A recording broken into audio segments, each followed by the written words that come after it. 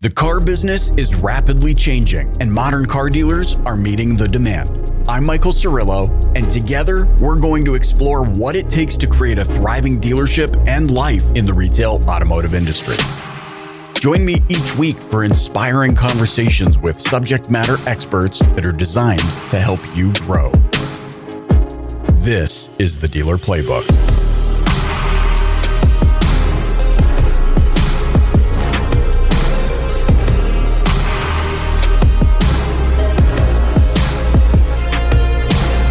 All right, David, I'm having a little bit of deja vu. I feel like we've done this recently. We'll call that one the dress rehearsal.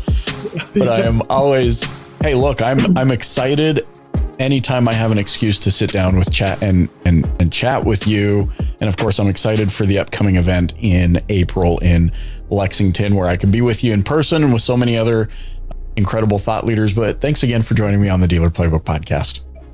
Oh, you're sure welcome, Michael. It's always a pleasure. And, it's one of those things. You and I are both learners, and inevitably we don't know what we're going to learn today, but we're going to learn something from each other. That is so true. Constantly be learning. I remember one time I had a colleague who said, I just feel like there's so much to learn. I'm climbing this mountain and I never get to the summit. And I said, yeah, because when you get to the summit, it means you're dead. Yeah. You want that mountain to never end. Yeah. How do you feel about perpetual learning? I know a lot of people have a love-hate relationship with it because failure is a part of the learning process. What's your mindset around learning and failure and growth? Yeah, it's interesting. I, of course, go into so many classroom environments as a teacher, and I've seized that frustration point where I go in and they don't have a pen or any kind of paper. I pretty much now take pen and paper for them and make sure that if nothing else, I'm going to stimulate that opportunity. And I've often learned this phrase from my friend Todd Smith, who says, it's important to say to your audience, write this down. And so whether I'm a learner out there in the audience or a teacher in front of the audience, I find that they have to have that compelling, or I guess that's probably not even a term, an actual word, but we're going to invent that today. Some sort of a compelling strategy that basically causes people to want to make note of something. So for me, I think learning can be painful. I think putting your mind back on the track, sometimes we talk about, there's a great book called The Power of Habit. And I learned a long time ago that part of the reason in the way our brain is made up is the brain craves habits so that it doesn't have to send you home at the end of a workday and you're going, oh, man, that was a really, really hard day. My brain hurts because I had to learn so much. And I think, thinking of the brain as the muscle, sometimes it really does hurt to learn difficult concepts. I think sometimes your heart, if you're going through something emotional, that becomes quite painful. But at the end of it, there's that euphoria, that relief that comes from it. And you're like, wow, that was really difficult, but I did learn something and now I can apply it. And it gives you some sort of a additional power, maybe some sort of a hidden superpower to where you're like, yeah, it was painful getting here, but now I know what I'm going to do with it. No pain, no gain. That's true. No pain, no gain. Yeah. The Power of Habit. Did you say who that was by? I wish I could remember, but I haven't created the habit of remembering the author. But that's why we write things down. That's a really good one. Write that down. We'll find it out and link it in the show notes. Yes. But I love what you're saying, especially because, you have an event coming up in April in Lexington. I've had the pleasure of attending a couple of them at this point. And that, if I could call it, for maybe lack of better words, the spirit of learning is alive and well, that event. Yes. Because what I find is that you're challenging people not just to what I think we do, to your point about notes, is we write down verbatim the words that someone says. You're challenging attendees to think through the context of their circumstances and be inspired by the words that are being said. So instead of writing them verbatim, hey, what does that mean to you? That's the note you should be taking. How did you arrive there? It's interesting that you bring that up, because part of the reason we have the shorter sessions is based on the TED Talk framework, where they have those 20-minute sessions. I started looking at the audience, and you know how it is. You don't have the luxury of watching your audience unless you do kind of a user group, and you look at people watching your podcast, and maybe when you watch the view rates, and they tend to dip at a certain minute point. But certainly what I was noticing is at our event, when we had the hour and a half type sessions, people literally were getting squirmy in their seats, and there's a retention point that they get beyond, and then it just becomes courtesy participation. So someone told me a long time ago, from a presenter standpoint, if you give me all day to present, it's easy. I can write a presentation, 100 pages, and sure. For that. If you narrow that down to half a day, it's going to be easy to do, but a little more difficult than a full day. If you cut me back to an hour, it's going to be very hard. If you cut me back to 20 minutes, oh my God, what am I going to cut out of this thing? Because I've got a lot of grace when I've got all day, half a day, a few hours. But when I really crystallize it to 20 or 30 minutes, and that's kind of what we're saying to you as one of our presenters, is what the heck do you really want to say, Michael? Because you got to have a big impact to these people. And it's not that they can write down or record. And certainly there will be people out there, and you sat with them at the tables, they'll turn on their Otter AI and they'll record every word. But ultimately it comes down to, I love what that guy just said. I'm going to write down that. And I love how you're describing it. What does it mean to me? And when I look at my cryptic notes, and I use this remarkable pad now, and it looks like you probably do as well, man, they're so valuable because, I can just scribble, and eventually go back and reread and rewrite, and it'll make a big impact on me. I feel like, to your point about being one of your presenters, I feel like I get to cheat a little bit, in that I've had the honor and the privilege of being able to sit down with gems such as yourself over 550 times to learn firsthand. And now I get to just kind of stand in front of the group as, like you pointed out, a student. The expert thing doesn't really resonate with me, but as a fellow student who has the privilege of getting to stand up and share, I feel like I've got a bit of a cheat code in being able to sit down with individuals such as yourself on the regular. But I want to talk a little bit about that. Can I just compliment you and say, you're one of my favorite people, so genuine, full of heart, and also a breadth of experience that reaches across the automotive vertical in a way that few will ever get the opportunity. You consult for allied industry. You consult for quote unquote vendors. You're a dealer. Your family has a dealership, a long history in automotive.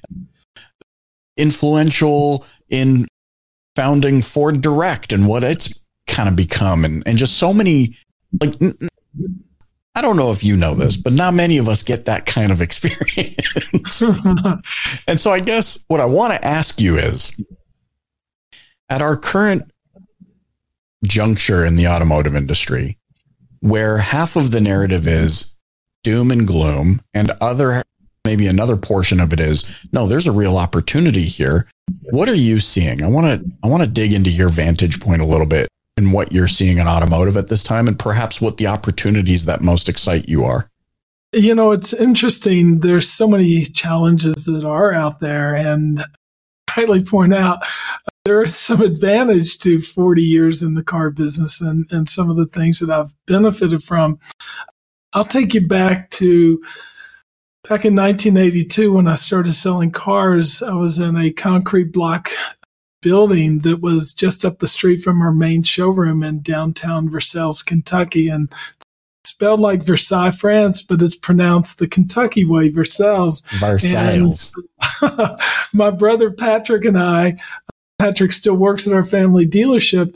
We worked at that building by ourselves. And when we were in on a deal, we would call down to my brother John, who would walk us through the numbers, and we'd have a guest on the other side of the desk. And we would say, Michael is here, and he's really excited about this truck. And then he would tell us what to say in our ear.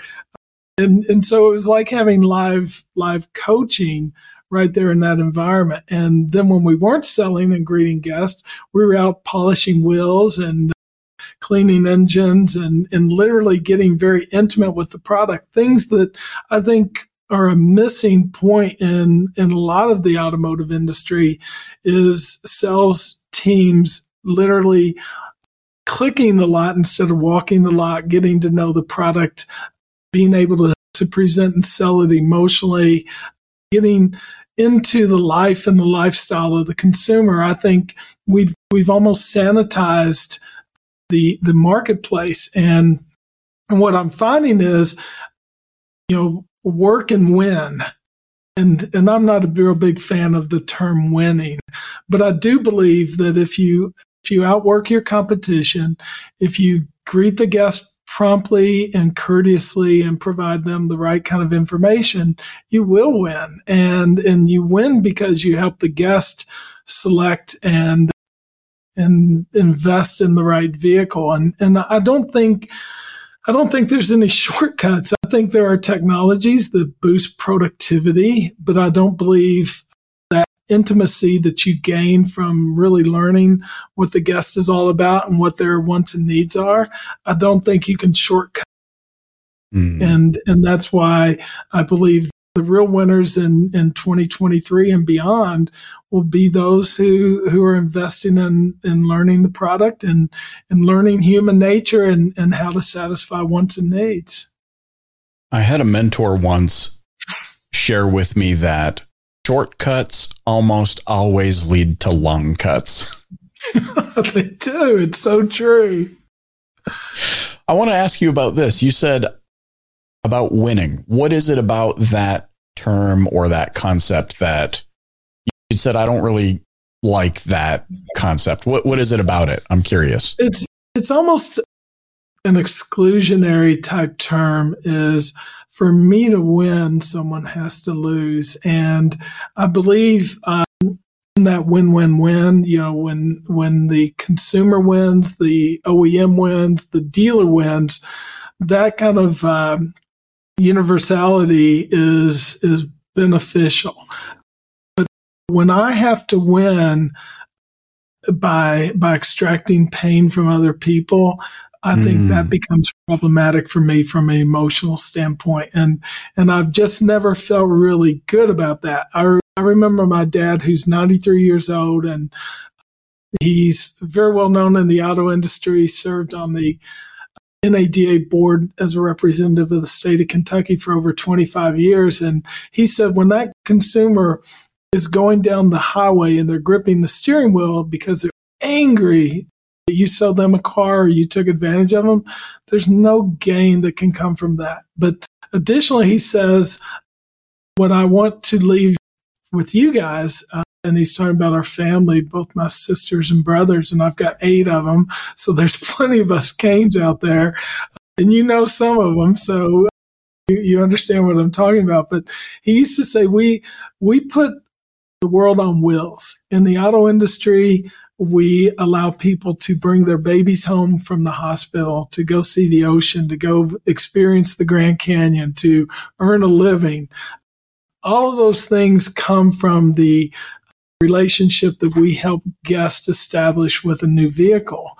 And it's a big responsibility. And I think that still resonates within me and makes me feel like it when out teaching new salespeople or experienced salespeople what this industry is all about and what it can provide. That's where the real winning comes in is, we get to help people see the world. And I think that's really cool. Wow. That resonates deeply with me in that I firmly believe that once we have clarity about who we are and what our mode of operation is, that is only going to accelerate what we can achieve in this business. Yes. Not the other way around. And I get that sense from you. How have you found just your personal beliefs, convictions, your upbringing, the things that you care about? How has that helped you grow in your business and impact the lives of those that you associate with? Well, I've always learned that the more I'm willing to help someone achieve what their goals are, always am the beneficiary of that.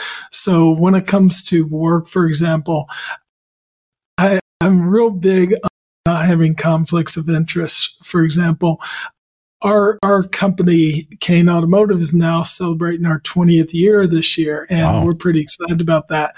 And at the very beginning, I said that all these companies were approaching us and they said, you're going into these dealerships all the time. If you take our technology, if you take our marketing, if you do all this, we'll pay you a commission. Just talk them into it. And every month you're going to get a renewal on that. And boy, you'll make all kinds of money. And I thought, well, isn't that a conflict of interest? Because I'm trying to tell them what they need to do and how they should operate and how they should scrutinize where they're spending their money. But if I'm getting a piece of the Sure. operation by doing that, that's not necessarily going to be beneficial. So learn to operate within those kind of principles that say, is this truly the right approach? Does this benefit the company that I'm working with? And what I've always said to providers of services and marketing and technology is, boy, I'm going to open the door and present your product with you and help you to knock on doors, but only if it works. And we're going to go through the scrutiny that is necessary to ensure that this is the best solution for a client. So, without any kind of compromise, I don't ever have to worry about it because I'm transparent with the dealer, I'm transparent with the company, and ultimately we agree these are the assessment tools that we're going to determine whether or not this is the right approach. And it seems to have served me well over all these years. And certainly I think in the future, companies that are just trying to make a buck, I think they're going to be ferreted out. And, you look at what you all do at Flex Dealer, and you guys are innovative and creative, and you selfishly work towards what's best for your dealer clients. And that's the kind of stuff that jazzes me and inspires me to keep working in this field. Well, that's very kind of you. But I think, like you as well, there were probably moments along the way that you were like, if only my dang standards weren't so high, I'd be on a beach somewhere. I've plenty of times had those thoughts, Michael, plenty of times. But I think that's so important to this conversation about growth and the desire to help this industry grow and facilitating growth conversations is, if we were to go on social right now, where oftentimes people are just posting the best parts of their fake lives, you have all of these influencers, some who are legit, who have really achieved something on their merits, but aren't talking enough about those moments where they're like, is this the right idea? Is there a game plan here? Am I doing the right thing? I think it's valuable to hear it directly from you. 40 years in automotive, 20 years at Kain Automotive. For those that desire a sustainable, long-term, play the infinite game, let's not just eat today, let's eat for a long time. It's important. I think it's important for those individuals to hear from those of us who have gone down that path that, there will be moments where you kind of wonder, am I doing the right thing? So it's funny. I love how you're saying that. I think you and I have talked about one of my inspirations. When I first started this business, I read a book called Small Giants. And I just will remind you and me both that I love the concept of that book where the author went out and found companies that dared to be great instead of big. And that's always been our play in the industry is people ask us all the time, how big are you? How many employees have you got? And all this other. And I'm like, we're really small. We've got a big voice in the industry. And I think because of our approach, our ethics and our principles, I think that's helped us. And so we get invited to a lot of conversations. And because of the fact that we become an accelerant for the companies that we work for. So yeah, we work with huge companies, some of the biggest in the world, but also with some of the smallest. And the effort that we put forth for both is equal. And, because it means that much to them. I always like to think about people are like, well, if you're selling a car that's $100,000, don't those people deserve, a little extra, attention and special approach? And the truth of the matter is, and you and I both know this from our own upbringing, the person spending $1,000, $500 might be spending all they've got. So on a percentage basis, let's make them feel really, really great about what they're doing and provide them that level of service that would be equal to the person who buys the most expensive car out there. I love that. It also reminds me of the book, The Infinite Game, Simon Sinek. He specifically... I love Simon. I haven't read that book. I think it's so great. We started a book club at Flex Dealer where everyone on the team is now reading that book. We're picking books, but we kicked it off with that book. And I thought it was so refreshing in a similar way that you speak about the concepts of small giants. He speaks about this concept. He says, first, you need to be clear on the business model you want and what you're hoping to achieve. And oftentimes what we don't realize in the world that, where only venture capital companies that get huge investments seem to get all of the praise and they have 600 employees and so on and so forth, $1 billion in revenue and whatnot. They get all the praise because that's the way we've conditioned ourselves to think, oh, that's the only way I'm winning. I look at it and say, hey, 23 years so far building and laboring in Flex and having our standard and, all of those things that I thought probably I was doing wrong when contrasted against the other business model. I'm now realizing at this point in my life, I am so grateful that that is my business model that allows me to stay focused on our client partners, on doing what has been proven to be right and not losing our identity to that other business model, which, and by the way, those that are in that business model, mazel tov, that's, you chose it. All of that to say, you have to get clear on what you want.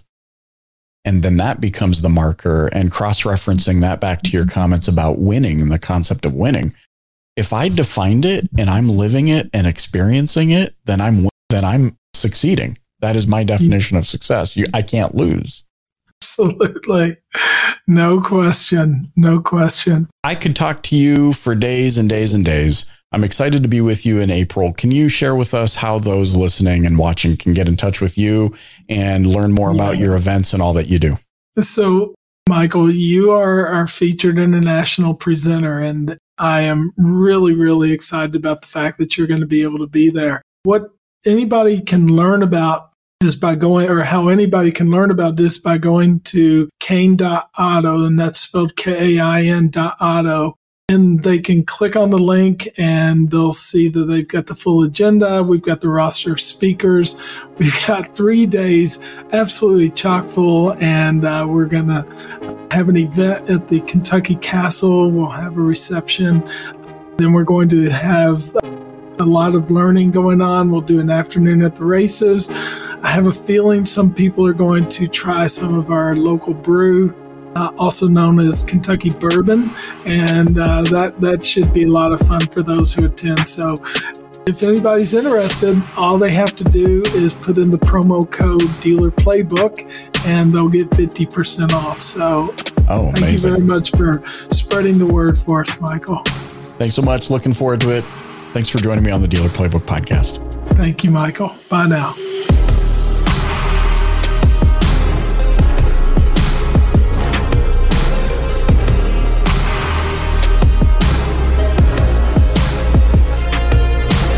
I'm Michael Cirillo, and you've been listening to the Dealer Playbook podcast. If you haven't yet, please click the subscribe button wherever you're listening right now.